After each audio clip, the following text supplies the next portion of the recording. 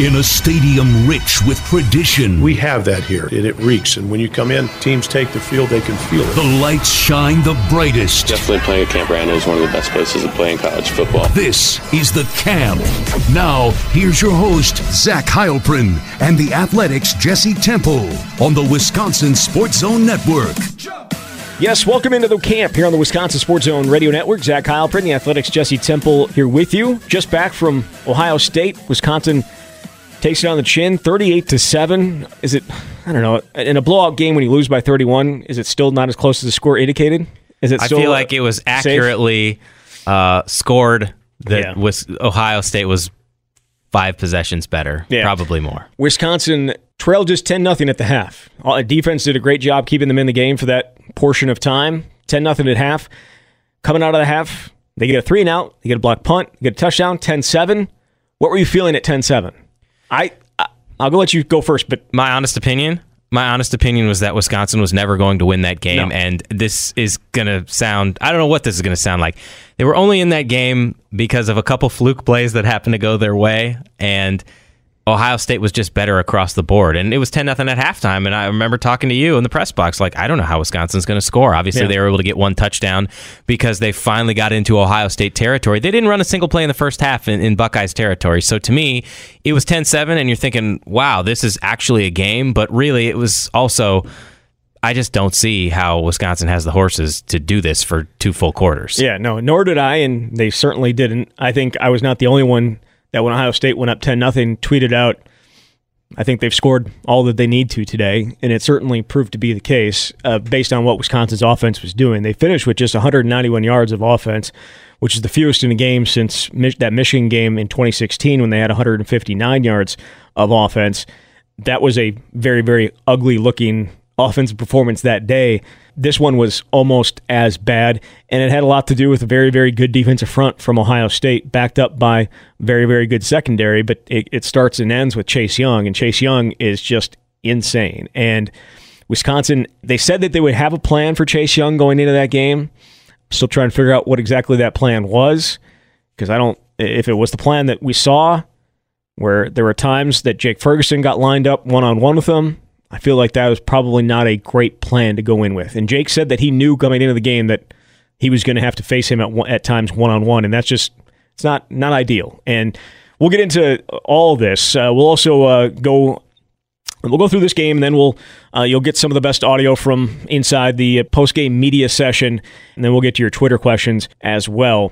But I think probably, and we kind of talked about it when we were coming in, the one thing that stood out in that post-game media session was some of the comments from Cole Van Lanen, specifically about what has gone wrong offensively, not just this week, but certainly against Illinois, and really, dating all the way back, Big Ten-wise, all the way back to the Northwestern game. The offense hasn't just been the same offense it had been earlier in the year, but I thought it specifically these last 2 games, and he said, and you'll hear this in the post-game media session, but I think the quotes are worthwhile enough to listen to right now. Cole, was very open about what transpired, or tried to be as open as possible as what transpired, not just this week, but against Illinois as well. And he said that some of the things that they had seen or on tape and what they prepared for against Ohio State didn't actually play out on the field. Here's exactly what he had to say. We came in ready to roll. Like I said, we had a game plan, and they schemed us in a way where we didn't see any of it all year, and then now we're digging in trying to find just things that work, and that's really hard, and that's what Illinois did too.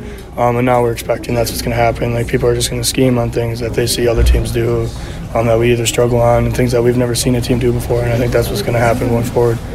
So now I think that's how we're going to have to game plan going forward. And that's just what they did today, and it was very frustrating. And we had a lot of good plays coming in. It's just they didn't play the defense they normally do on something. So again, that's tough. That's tough to deal with. He was obviously frustrated. We heard that in his comments.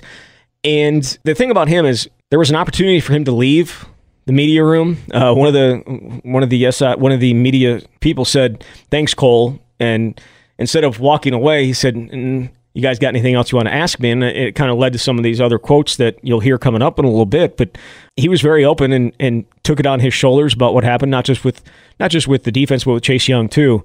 What stood out to you about those comments?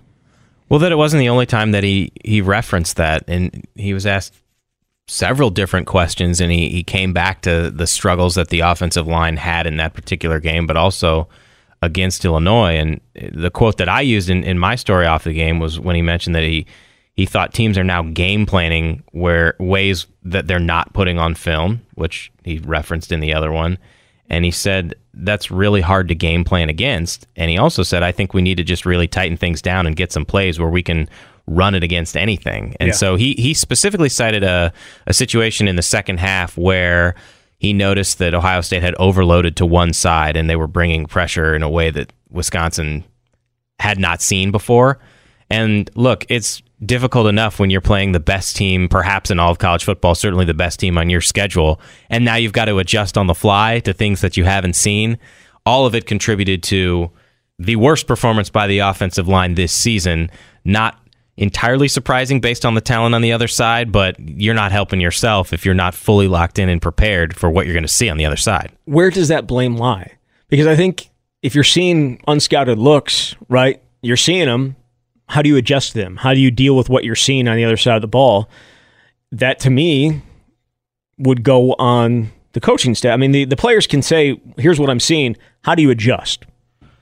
That's a really great question. I think it does start from the top, right? Like the coaches are implementing the plan and the players are trying to do that plan well. But I also don't know in the middle of the game how easy or challenging that is. I've never played on the offensive line, right. so I don't know. But you've got to, as Cole said, maybe the solution is that you draw up some things that it doesn't matter what the defense does. But I feel like that's easier said than done because it's what you're doing offensively sometimes is predicated on exactly what the defense is doing. But they were beaten in every way possible, but Ohio State also has the best defensive player in college football. Some may argue he is the best player in college football. And another criticism that I've heard out of this game is that, well, this is the same old Wisconsin football team. They're just running the ball. They're not being successful. Why don't they air it out? Why don't they take deep shots down the field? I would like to remind you that Jack Cohn had about 1.5 seconds, maybe less, before he's looking up and Chase Young is in his grill. I remember a third down pass where he was in the shotgun, took 3 quick steps, got the ball out as quickly as humanly possible. Chase Young drilled him anyway. Yeah. And it's just like, what are you supposed to do with that as a quarterback? You're not going to be airing the ball out because you don't have enough time. Right. They did take, when the game was already out of reach, they took a shot down the field to Quintez, and it was a really, really great catch by Quintez. But for the most part, there weren't a ton of opportunities there. It was 24-7. The game was already out of hand, though. One tweet suggested that it could get out of hand if they didn't. I'm just messing with you. It was, hey, you were okay. I'm okay with you tweeting that. That's fine. I said the game could get out of hand. Yes. I didn't mean it in a way that Wisconsin wasn't already done. I just meant out of hand is embarrassing. Counterpoint. Game already out of hand. 24-7. That's what Zach said. Either way, it was 24-7. 4th and 8 after the Tyler Biadasz snap infraction, which he said the ball just slipped out of his hand when he was trying to roll it. It was obviously raining the entire game. It was wet. It was not ideal conditions to be throwing the ball, though. Justin Fields did okay for the most part, though they did not throw the ball down the field at all. We didn't see a lot of passes down, like far down the field, like deep shots down the field, which Ohio State had done at points this year. 4th and 7, 4th and 8. Jack, 3 steps out of the shotgun, had A.J. Taylor wide open, and as he's getting just about to get it, Chase Young essentially takes the ball right off his hand. So there were openings in that secondary for them to make some plays, but it was a tick off. And there were, Chase Young got there early a couple of times, but there were also, right when Jack was about to hit somebody who was open, Chase Young there half a step early. Maybe if he's half a step late, those are plays that go Wisconsin's way. Cole Van Lanen even mentioned that there were occasions where either Jack didn't have time, and there were other instances where he did have time, but the wide receivers weren't open yet. Yeah. And so Jack had to hold the ball another tick. And that's a death knell against Ohio State. Chase Young had 4 sacks. That tied a career high, that tied a school record for a single game. And he forced two fumbles on Jack Cohn. So there's just nothing you can do with a guy like that. There were people there talking about how he may be the best defensive player that's ever played at Ohio State. And when you talk about Ohio State, that's saying something, considering some of the guys that they've had and just recently had in the Bosa's. Both of those guys were top 3 picks. I think there's a possibility depending on which quarterback you like, Chase Young could be the number one. He could go number one, depending on who gets that number one pick. But the thing about Cole is he also talked about Chase Young, and the tape doesn't lie, I believe is what he said. Absolute monster of an athlete. And he mentioned that he had some ideas in his head that how he wanted to play Chase Young, and some steps he wanted to take depending on the type of help that he was going to get. And he wanted to take the outside away from him. And he thought he did that, a decent job of that. But sometimes the help wasn't there. And I think that there was several mentions on Twitter of that a couple times where the help, for whatever reason, wasn't there, and he was hung out to dry. And he said, "It is what it is. I'm just hoping we do what we need to do, and we get another chance to go against him." I don't know if that's something that Wisconsin fans want to see again, but hey, if it does, that means Wisconsin be in the Big Ten championship game. Defensively, just get wore down. Yeah, I thought they played great in the first half. They played like a team that was worthy of being considered one of the best defenses in the country. And statistically, I know they were number one, but Ohio State obviously has overtaken them, and rightfully so. Yes. And Zach Bond said, I asked him what the feeling was at halftime because they gave up a touchdown in the last minute, and Eric Burrell called it a scheme beater, and I watched it, and it was just perfectly executed. Yeah. Chris Olave they had trips right, and he was lined up all the way wide, and he went underneath and behind, and it was just a perfectly run play. But either way, and by scheme beater, you mean something they had seen on tape from Wisconsin and ran a play to beat that scheme. Whereas Wisconsin's offense saw stuff on and then would run those plays but not see the same type of defense they were expecting. That would seem to be the case. I see where you're going with that. But it's 10-0 at halftime, and Zach said he felt like they played good enough to win in that first half, and they felt good going into halftime. And from a defensive perspective, I can understand why you would. Offensively, I don't imagine anybody felt good because, again, they hadn't crossed midfield. And I opened with this in my story. I felt like it was indicative of what we were going to see in that game, and it's a play that's probably been well forgotten, but I thought it said a lot about these two teams, that Wisconsin's very first offensive series, which the Badgers, as we know, rolled down the field in most of these games. They scored on the first possession. It's 3rd and 3, so it's a manageable situation at their own 32, and they hand the ball off to Jonathan Taylor, and it looked like there was an opening around the left side. And two Ohio State guys just blew up the play, and they dropped Taylor 1 yard short of the line to gain, and Wisconsin punted. And it was like, against every other team on the schedule, that's probably a first down. It's the type of run that Jonathan regularly makes where he gets like 12 yards in open space. Yeah. And there was absolutely nothing against Ohio State, and that's exactly what we saw the rest of the game. They just had better players. You can talk about scheme and all that, and that helps, but Ohio State had way too many playmakers, and Wisconsin just can't compete. They did. And we'll get into a little bit more of this when we get into the Twitter questions, but I think the other thing coming out of this game is what it does to the rest of the season. I think that there's a lot of people that, and I put up a poll just wondering, what the people were feeling, whether Wisconsin's chances to win the Big Ten West are still there, and a significant amount of people are still very confident in their chances of winning the Big Ten West, despite being 2 games behind Minnesota at this point. But there were also some people that said, who cares? It doesn't matter. And I'm wondering what you think about the players, because they were kind of asked some similar things, like how do you regroup from these past 2 weeks? And I feel like if last week hadn't happened, if the Illinois game hadn't happened, this would be a much different conversation we'd be having right now. Oh, 100%. Like, yes, we know that none of us, I shouldn't say none of us, I'm sure there's some people out there that thought that Wisconsin would have a chance going into Ohio State, even, like before the Illinois game. I'm sure there's a lot of people that thought that they would have a shot. But even if they had beaten Illinois and they go to Ohio State and they lose like this, be like, okay, it is what it is. You may get another shot at them down the stretch, and maybe you get lucky and beat them in the Big Ten championship game, and things are all right. You're 12-1 and you're feeling good about it. But right now, it's like the season is over for some people, and I don't get that. I think I don't get it either. I know the Illinois loss is just it's mind-boggling, and it's against a team that Wisconsin regularly beats, and we know the point spread and all that, and it came on the heels of Wisconsin playing so well in the first 6 games, and I think that's in part why it was so deflating. But again, you have to ask yourself, coming into this season, what was your expectation for Wisconsin football? Did you realistically think the Badgers were going to be in the college football playoff? They were ranked 19th. There were a ton of questions. They were coming off an 8-win season. That was very disappointing. I can't imagine that there were many people, even fans of this program, ardent supporters, that thought this is a top 4 team. And so if you don't believe that, then this is the cliched line that all our goals are still in front of us. They can win the Big Ten West, and I know we'll probably get into it more here, but I think they've got a very good shot at this. They're going to need some help because Minnesota's undefeated right now, beating up on teams that are not very good, but still 8-0.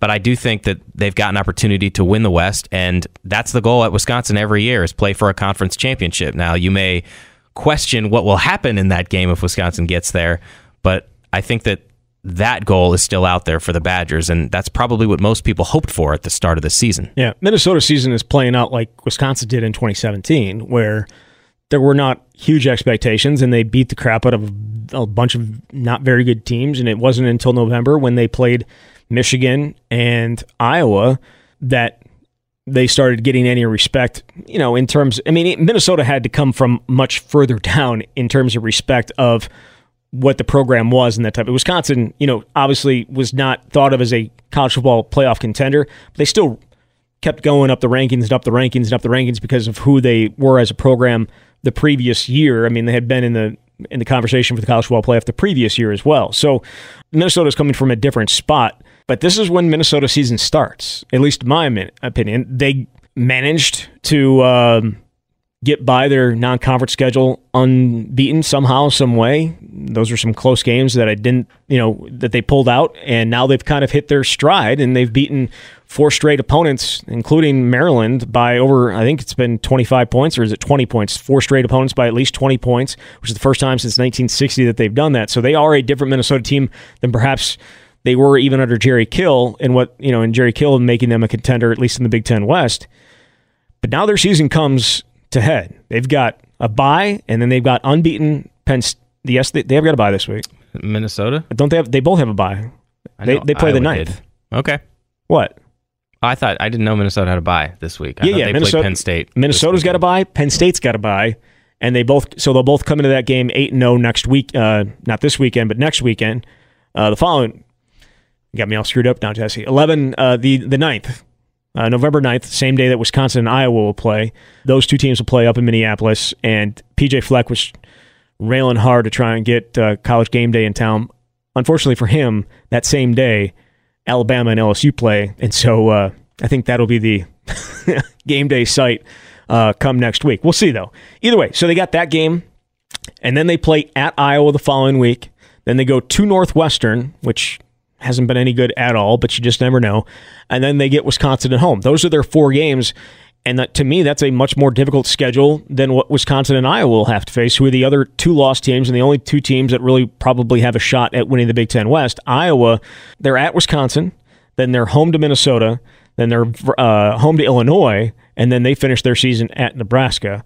And Wisconsin, obviously, Iowa, at Nebraska, Purdue, and then at Minnesota. Those are the 4 games left for those 3 teams. I think Wisconsin still realistically has a good shot, especially if they take care of Iowa this week or next week. I feel the exact same way, and if I had to pick right now, I still think Wisconsin's going to come out of here and win the Big Ten West. Minnesota is playing better football. They're playing like a team that's ranked in the top 20 should play. They're not just beating lesser teams in the last second like they did in the non-conference portion, but the 5 wins that they've gotten are against teams that are combined 6-19 in conference play. Even if you take out the 5 losses against Minnesota, there's still teams that are 6-14 in conference play. So we're finally going to find out something about Minnesota when it plays Penn State. I think Penn State's going to win that game. The Wisconsin-Iowa game, it's a de facto elimination game. Whoever loses that game is out of the Big Ten West race. And if the Badgers lose that game, then everybody's jumping ship. Yeah. I don't know what's going to happen if Wisconsin's on a 3-game losing streak and it has no shot to win the West with the rest of November there. But the fact that that's at home, I think that helps. Iowa's defensively really, really good. They just shut out Northwestern. Northwestern barely got 200 yards of total offense. I know the Wildcats aren't great offensively, but Iowa held Michigan to 10 points. Now, the offense only scored 3 in a loss to the Wolverines, but I still think Wisconsin will be the team that comes out of this thing, but it's going to be really fun if we get to the regular season finale, and it's Minnesota and Wisconsin in Minneapolis for the right to play in the Big Ten Championship, which happened once before. That game was in Madison, 2014, I believe, when Jerry Kill was there, and Wisconsin won that game. I could see something similar happening this time, and whatever team wins that, going to the Big Ten Championship game and getting smacked the same way Wisconsin did that year. Way in front of us. But, I don't think Minnesota wins it. I think it's Wisconsin and Iowa, and I would love to see Wisconsin's reaction to what has happened these last 2 weeks. I thought they played with fire in the first half, defensively at least. What kind of fire do they have left for these final 4 games? That's going to be a huge, huge test for Paul Chryst and his staff to get them up, knowing that there is still hope, knowing that there is still life if they take care of their own business to have an opportunity not just to win the Big Ten West, but to potentially go and pull the shock of the world and beat Ohio State, or Penn State for that matter, in the Big Ten championship game in December. All right, time to get into a few sold or not sold questions. So you mentioned that there was some talk about Wisconsin being one-dimensional, right? There was some talk on Twitter about people complaining about Wisconsin being one-dimensional. One of those people that was talking about it was a former player. I want to read you this tweet from Montee Ball, who played for Paul Chryst, obviously. But here's what he said. We can't be so one-dimensional all the time. This whole Wisconsin identity way is getting real old. We look great against the Kent States of the football world, but when it comes time to actually play some football, this is Wisconsin. Some may not like this tweet, but it is the truth. Sold or not sold, that is the truth. Wisconsin can't be so one-dimensional all the time, and this is what happens when you come up against a real football team. The thing is, this is what Wisconsin has built the foundation of the program on, is being able to dominate in the trenches, get first downs, and then take your chances, take your shots occasionally in the passing game. They're not going to suddenly throw 34 times and run 17 times unless they're down and absolutely have to throw. They ran the ball 34 times. I thought Jack Cohn, when he had time, was okay. I mean, we saw the touchdown pass he had to A.J. Taylor. That was just a phenomenal pass. I couldn't believe he made that throw. Now it kind of came together, and it was not the way that it was supposed to run. It was not. I think Quintez, as A.J. Taylor said, I think Quintez was the first look, or Quintez motioned in a way that I think A.J. said he knew that it was going to be man coverage. Yep. And anyway, it was a perfect throw. But I said before, Jack didn't have time to throw. So if you say that they need to be opening up the offense, that's great. But what good does that do if you can't actually have the time to throw the ball downfield? Now, maybe that's obviously an indictment on the play of the offensive line. But the other part of what Monte's saying, that Wisconsin not competing in a game like this, that you can beat the Kent States of the world. Look, I wrote about this in my story too, and I think most reasonable fans probably look at this the same way, that Wisconsin is good enough to beat almost every team in college football, and in my mind, they are the envy of most teams in college football. That teams would love to have the type of program that can consistently win 10 games, play in New Year's Day bowl games. That just doesn't happen. We know this, but we also know that Wisconsin can't consistently beat Ohio State. Now, they should be good enough to be competitive and occasionally win. We have seen that in 2010 in a game that Monte played in, when they beat number 1 Ohio State. Actually didn't play in that one. Oh, he didn't play in that one. He didn't actually get in the game. All right. Almost transferred afterwards. Oh, that's right. Or moved to linebacker. Well, John Clay and James White. How about that? There you go. And that's how it is, and I think that's how it's going to be for the foreseeable future. And people also probably don't want to hear about recruiting because it comes up every time these two teams play, but that's a real thing in college football, and it is the difference maker. And Ohio State is on an entirely different plane at a level that is matched only by the Alabamas of the world. And that's just not how it is at Wisconsin. They're different approaches. You get different kids into the program. You attract different kids. We saw it on the field. It's just there's a talent disparity. It doesn't mean Wisconsin can't win, but it makes it much harder. I think the other idea is that they have the wide receivers to do what all these people want them to do. They want them to air it out. And so what's the issue? You would point to the quarterback, right? Like that would be the same. That would be the argument is they don't have the quarterback play. And, well, they have a 4-star quarterback sitting on the bench. Why don't you play him? That would work better. He would find those wide receivers wide open. I just don't think it's as easy as that. And I also will say this.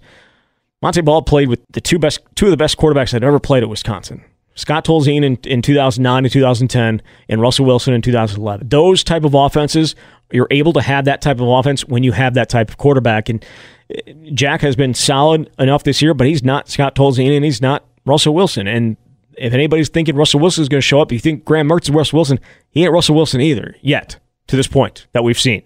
That's not him. You know what I mean? So I'm not saying that they shouldn't air the ball out more. I think they kind of should.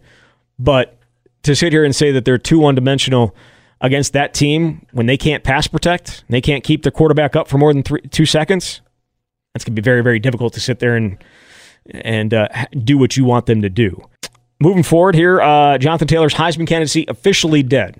Sold or not sold? I am sold unless he has no, it doesn't matter. It's 4 consecutive 300-yard games. It's over for him. Look, when you get 3.1 yards against Michigan State, but the team still wins, you say, all right, that's one game. But he averaged 2.6 yards a carry against Ohio State, and J.K. Dobbins outplayed him. Now he's got a lot of more talent around him. He absolutely does, but I know this was an important game for Dobbins and for Ohio State because all the talk coming into the week and all the questions they were asked was about the best running back in the Big Ten, the best running back in college football, and they were referencing Jonathan Taylor, and Dobbins is the one who ends up with 163 yards rushing, 2 touchdowns, averages 8 yards a carry. And now I think that there are people saying, well, maybe Dobbins is the best running back in the Big Ten. Obviously, Ohio State, as you said, more talent around him. Yeah, more talent around him. But yeah, Taylor's Heisman hopes, they are done. Officially we done. Can declare it. And he's down to 5.7 yards per carry this year. He did go over 1,000. He also did pass Monte on the all-time rushing list, so he is now number 2 all-time, only behind Rondane. I think he's going to catch Rondane. But 5.7 yards a carry, that's the worst as a team, for their starting tailback since 2016 when Corey was, right around. I think he was under 5, but in the last 2 years, Jonathan, obviously 6.6 and 7.1, and it's taken a dive this year, and we'll see if he's able to get it going against some really good defense in Iowa and a talented defense, or a defense that has played well, I should say, at times in Minnesota. Over the last 3 games, he's averaging 3.56 yards per rushing attempt, so he's carried 74 times for 256 yards. I know he went over 100 against Illinois, but obviously teams, they've always loaded the box, but it just seems like they're having far more success in the last few games, and you're seeing it on the field. Jas Peavy also made an appearance on that whole Monte Ball tweet situation as well, which is the first time I've actually seen him talk about Wisconsin football since he left the team in 2017. Sold or not sold, Minnesota's the best team in the Big Ten West. Not sold. I think we've talked about it. If they beat undefeated Penn State, I will be sold.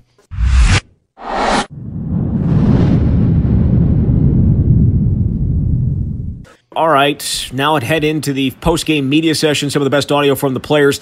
For the second straight week, tough visitors' locker room as the Badgers fell 38-7 at Ohio State. It was an all-around tough game for the offense. They managed just 191 yards, their fewest since 2016. That came in a loss at Michigan. Tyler Biadasz said it was a unit-wide issue. It takes one guy to be off to make up, playoffs. So I think, I think we had too many of those where maybe one guy was off here or there. But as a team, I think we just got to play better. All 11 have to play well at the snap of the football. And running game virtually non-existent most of the day. Jonathan Taylor, just 52 yards on 20 carries, saw his Heisman Trophy push officially come to an end. One of the biggest things was they did a great job of, staying stout in the whole, not having any missed assignments. Usually, you get guys looking at a lot of different things, a lot of phony action. They may get out their gap or something like that. So they did a good job of playing assignment football. Part of that defense, Chase Young, one of the top players in the country, ruined almost everything Wisconsin tried to do. Defensive end finished with 4 sacks, 2 forced fumbles, with the Buckeyes racking up a total of 5 sacks, 8 tackles for loss.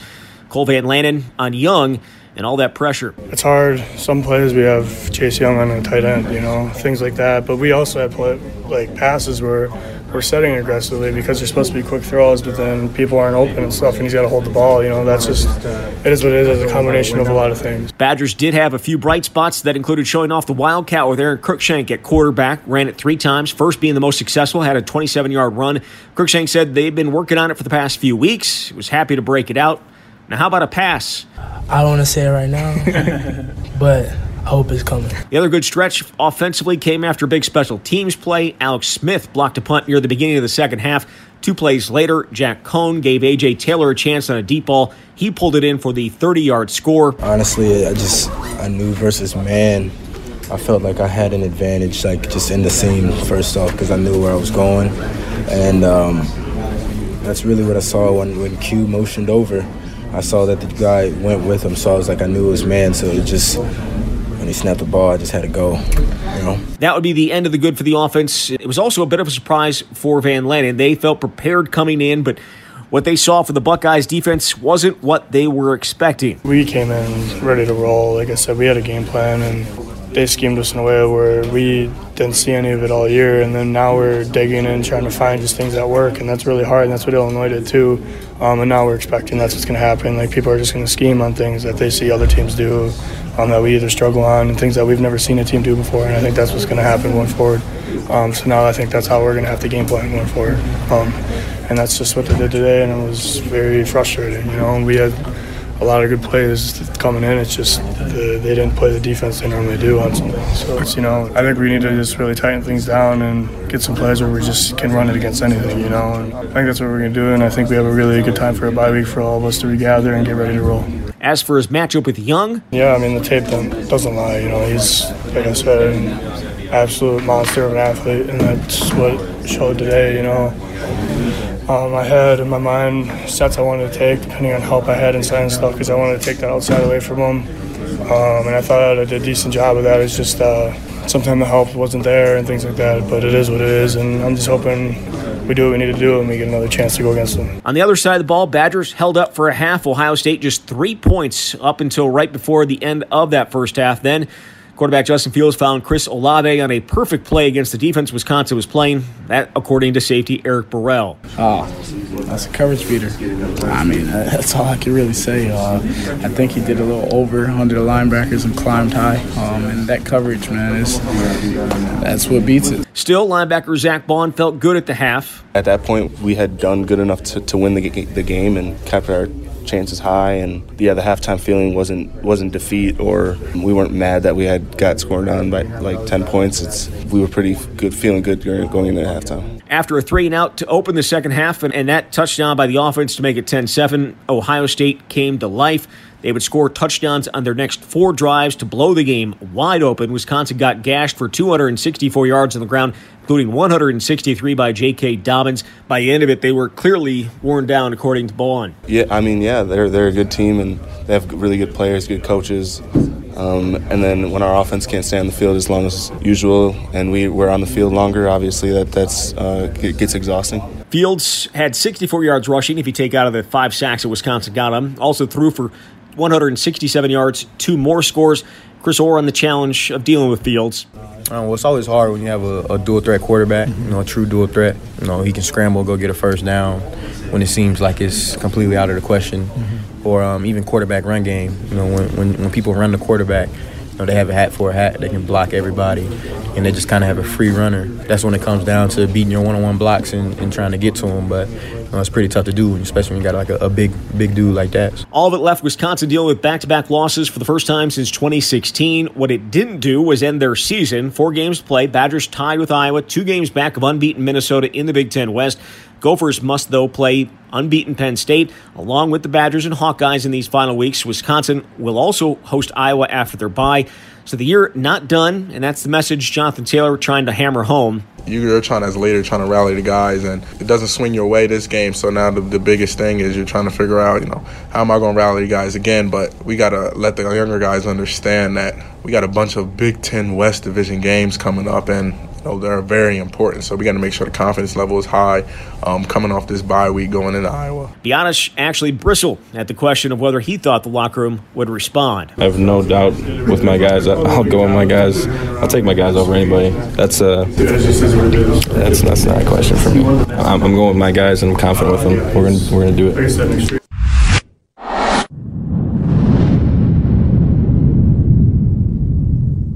All right, time to get into your Twitter questions. These ought to be good. Start with Wisco AP. There were a lot of people criticizing play calling the last few weeks. He wants to know, why do we have to sit and be content fans? Paul Chryst needs to give up play calling. Jesse? Who would you hand the reins to? I guess would be my question. And look, it's a joint effort between he and Joe Rudolph. And John Budmeier, apparently, as well, is my understanding. Look, everything is great when plays work, and everything looks horrible when they don't. I don't know what would have worked against Ohio State. Right. You know what I mean? Like, I'll say this. I still, they were at it again on Saturday. A lot of shotgun, a lot of pistol looks again. And It is what it is now. I asked Joe Rudolph about it last week, what goes into making that decision, and he didn't really give me a great answer. He said a lot goes into it. Maybe certain packages with certain play action, and that works better here and there and that type of stuff. But it didn't give me an explanation as to why it works against some defenses and why it doesn't work against other defenses. I actually asked Kent State's defensive coordinator that question a few weeks ago when I was shadowing them, and the thing that he said that is beneficial and probably obvious, but when you're in the shotgun, then you can use your quarterback in a different way. You can have him run a little bit, and we saw... But you don't have a running quarterback. We actually did see him on some running plays. He's not, though. But I think against a team like Ohio State, if you're under center, by the time you've taken your drop, someone's probably sacking you. I understand. So you get a little extra time. So do we say that the shotgun and pistol is more a result of the offensive line? It could be one part of the equation. I don't know that we're ever going to fully hear why did you game plan in this way against these teams. But I also think I want to say that everything is magnified right now because of that loss to Illinois. You talked about it before. I don't think we thought that Wisconsin was going to beat Ohio State. No. But if you go back and look at that Illinois game again, Wisconsin did the things that it generally does to win the game. It had the ball 2/3 of the game. It converted over 50% on third downs. It outgained Illinois by more than 100 yards. Now, they got into the red zone and they couldn't score, and that's the big problem. They also did score in the red zone. They turned the ball over 3 times. Exactly. They couldn't stop the run. They gave up big plays. So when you say they did all the things that they usually do to win, that's not necessarily accurate. There were 8 minutes left, and they were up by 2 possessions, and they lost the game. Sure. But I'm saying if one of those turnovers doesn't happen and they win, I think this conversation is very different. So the Ohio State loss on the heels of a bad loss to Illinois is why these things are magnified. Look, people have the right to question all this, but I just... What's the alternative? I will say I think they had the most inventive offensive series of the year against Ohio State.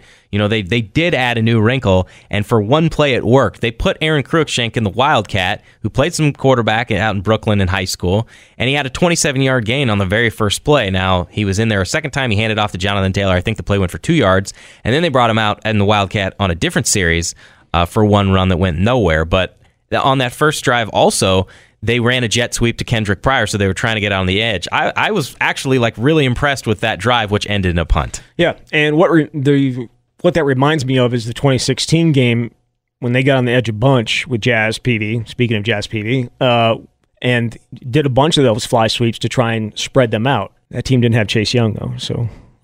and that was one guy that Cruikshank mentioned, saying when he was asked about, is this the best defense you faced? He goes, things just change when number 2's coming up the field every single play. And that's accurate. He also did say, I asked him, you got any passing coming out of this one? And he said, I can't say anything about that, but I hope so. So, Gator asks, could Ohio State beat an all-star team made up of players from the other 13 teams in the conference? Probably, Man, maybe. That's a good possibly. Question. You'd have to ask who would be the best at each position. An all-star team of the other 13 teams, or what Ohio State has. Justin Fields would be the quarterback, right? Who's the other best quarterback in the league? Well, people might say Nate Stanley. I don't know, but it's not even close. No. Dobbins could be the running back. He could be, depending on your allegiances. The offensive line probably made up a lot of Ohio State guys as well. Defense, too. Defensively, it would. There's probably a good chance. Boy, that's a good question. I would love to see that game. Yeah. Craig asks, last year LSU realized playing a very similar offensive scheme to what Wisconsin plays was not going to cut it. They hired an offensive assistant from the Saints and incorporated a modern passing game to complement the running game. Should UW do the same? I don't know the answer to that. You owe it to yourself to explore all the options, and I know we've talked about this after last season when we were discussing the quarterback situation, that they hadn't performed it well enough, and I don't know. Let's see what happens in the next 4 games, all right? If Wisconsin's 10-2, I think we're having a different conversation.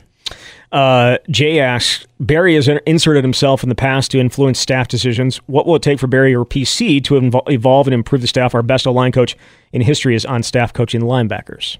When did Barry influence the staff decisions in recent years? I would say keeping Aranda around. Well, that was a good decision. It was. But Paul's experience before coming here, Paul Chryst' experience before coming here was not in a 3-4 defense. And so keeping him around kept the 3-4 around, and it proved to be a smart decision than bringing Justin Wilcox in. But I don't know how much influence Barry had in that, but I'm sure he put in a good word for Dave. There's no doubt about it, for sure. But do I think it's a legitimate criticism to have one of the best O-line coaches in the country coaching linebackers right now? Yes, I think it's a legitimate criticism of Paul Chryst. Well, then let me ask you this. What would you do? Where would you put Joe Rudolph? Well, I don't think that there is a need for a specialized special teams coach. I don't. I really don't. Simply because kickoffs have been marginalized because people are kicking through the end zone or just calling fair catch. What's the point? So you have punting in the kicking game. Taylor Melhoff spends more time with the kickers than Chris Herring does. So what is Chris Herring's job? Chris Herring's job is punt. And even then, Taylor Melhoff as we know, has a pretty extensive hand there. So Chris Herring recruiting is also a big part of his job as well. I don't think that there is a need for a specialized special teams coach. And so instead of having, talk to any of the, on our Wisconsin Football Roundtable, I've talked with Bill Nagy about this. They all think Joe Rudolph is a very, very good offensive line coach. I think he's a good offensive line coach.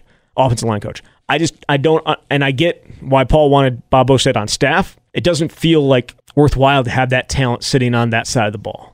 I got to give it to you, Zach. That's a hard-hitting analysis. I'm impressed. I'm just asking. I don't know. If you ask me what I thought should happen, I don't think there should be a specialized special teams coach. Obviously, Joe Rudolph is a fantastic coach. Joe is great and is a great recruiter. I'm not saying you would ever get rid of Joe Rudolph. What I'm saying is maybe you put him in a different role because you have Bob Bostad sitting there on the other side of the line. And I don't think the line has played up to its ability this year, and I don't think that's all on Joe. I think there's certainly concerns, I think, at the two guard spots that they're young, inexperienced, and for whatever reason just haven't been able to come together. And he's working with a little bit of a deck that isn't maybe stacked as high as you probably would like it at this point. So I think Joe Rudolph is fantastic, and I think he should be on staff. I just think Bob Bostad would be a better choice as an offensive line coach simply because of his history. I do think it's worth the mention that you talked about as a recruiter, what Joe does. If any of these guys that are committed that are offensive linemen, the players, the commits, the parents rave about who Joe is, and I think that's a big part of it. I mean, from a recruiting standpoint, I don't think you can make any arguments about what they've been able to do in terms of getting these players, especially the last few years when you get your first 5-star prospect in 12 years, when you've got 5 offensive linemen committed in the 2020 class, and Joe Rudolph is a huge part of that. I also understand what you're saying in terms of what Bob Bostad has done, a career offensive guy until he flipped to the defensive side to be at Wisconsin and coach the linebackers. And when you don't perform well, you open yourself up to criticism. Yeah, I think that obviously there's a coaching element to this, but there's something to be said. If you look at this offensive line, people are talking about the teams in 2010, 2011, and how they could play with Ohio State and how they could beat Ohio State. Those were the 2 best offensive lines in school history, where every guy was going to go to the NFL, and the only one who didn't in 2011 was Josh Oglesby because of injuries. He was still a first-team All-Big Ten offensive lineman. You don't have that this year on the line, and I think that contributes to what's happening as well. Again, big Joe Rudolph fan. I'm not saying that he shouldn't be on this staff. It's just I understand where people are coming from having Bob Bostad on the other side and watching the offensive line struggle a little bit this year so far. Jeff asks, Ohio State, best team in the country, yes or no? Yes, I feel like they are. They've beaten every team by 24-plus points. They're averaging almost 50 points a game. They got one of the best offenses, one of the best defenses, if not the best, statistically at least. Yeah. And Alabama's got an injury to Tua Tagovailoa. Now, if he's healthy... Did you see what they did yesterday, though, with him on the bench? And I know Arkansas sucks, but they had scored 31 points first half. There's only a handful of teams in this conversation. And, I mean, from what we've seen so far, I would put Ohio State number 1. And there's a LSU. There's a new number 1 right now. LSU? Yeah, LSU. And Joe Burrow, who came from Ohio State, just says a lot about it. Does. Types of players they get. So LSU, and Clemson, which is kind of backpedaled slightly just because Trevor Lawrence's numbers have taken a dip, but they're still winning. So those are the teams in the conversation. I think there's 4 teams. Yep. And those likely, we'll see what happens here these next few weeks, but I think those are likely the 4 teams that are playing in the college football playoff. I wouldn't be surprised. Alabama's going to play LSU, and whoever loses that game will not win the SEC West and therefore won't play for a conference championship and will probably still wind up as the number 4 team because they're going to be 11-1 with 1 loss to the number 1 team. Yeah. He follows this up, though, with I think, a worthwhile question. Is this matchup, the Ohio State-Wisconsin matchup, is it predictive of where these two programs are headed in the next 5 years, or was the talent level that Urban built there unsustainable, and this is just a special team even for Ohio State? That is a great question. Everything I've seen from Ryan Day leads me to believe that this is going to continue. You're right that the players on the field were recruited by Urban, and since 2012, Ohio State's like 94-9, which is unbelievable, but it also means that they're doing this to other teams that aren't just Wisconsin. I think Wisconsin's recruiting's been on an uptick, and I wrote about this last week. It's just really hard to compare these two teams. Wisconsin's best recruiting class ever in the online ranking era, which is basically since 2000, was this 2019 class that we've talked about forever. Wisconsin was 28th in the country. They had a 5-star player. They had 2 4-star players. Ohio State never has teams that are 28th in the country. They're top 5. They're sometimes top 3. Yeah. And so I think that level of recruiting is going to continue from Ohio State, and Wisconsin is just not going to be able to get to that level. But I still think they are capable of being competitive. 2 years ago, they almost won the game and went to the college football playoff. Right. I mean, the difference this year, as good as JT Barrett was, and as good as obviously Cardale was for that one game that they blew him out, and Braxton Miller, how good he was, Justin Fields is just a different player. And obviously they didn't get to play against Dwayne Haskins, but Fields' ability to extend plays, ability to throw the ball down the field, throw with accuracy. Like, he even got off to a slow start yesterday and still didn't even throw a pass till like last minute of the first quarter, which was the shock of the day. Like, they thought that, and eventually they were right. Wore down Wisconsin's front, playing without Garrett Rand. We saw Keanu Benton get the start and play a ton after not playing at all against Illinois. Zach Baun said, when the offense isn't able to stay on the field as long as they normally do, we got worn down. So he said it was exhausting. Yeah. Fields, by the way, said if it had not have rained, I think the quote was that Ohio State would have scored 50, and it's hard to disagree. I mean, for sure. There's no doubt. So thankfully for the rain, thankfully for Wisconsin, and in Wisconsin's mind, it didn't rain. But again, you talked about competing. That's 7 straight losses now against Ohio State. That's the longest That's the longest since they won 21 straight between 1960 and 1980. So it had been a while since Wisconsin had been dominated this long of a stretch by Ohio State. And Wisconsin had some really, really good teams in that stretch. In this 7-game stretch where they've lost everyone, Wisconsin's had some good teams in that stretch. They've only really been dominated twice in these 7 games. The other 5 were by single digits, 2 were in overtime. The other one, as I mentioned, in the Big Ten Championship game 2 years ago. But the most recent one is what we're seeing, and it was the biggest loss since the 2014 Big Ten Championship game for Wisconsin. All the losses they've had since then hadn't been as, in terms of scoring margin, as big as what happened against Ohio State. So, well, luckily for them, no one saw it. It was only the most viewed college football game on TV yesterday on any network. No one saw it. It's all good. But I do think it's reasonable to wonder about the direction these teams are heading, and if this is going to be the norm when these teams play. I don't know. I think it'll be the norm. I don't know about the norm, but playing at Columbus is always going to be difficult. It's a tough place to play. I think at a neutral site or in Madison, the games for the most part are going to be closer. Wisconsin will get this week off. They'll be back next week to take on Iowa. Thank you, Jesse. Thanks, Zach. You've been listening to The Camp here on the Wisconsin Sports Zone Radio Network.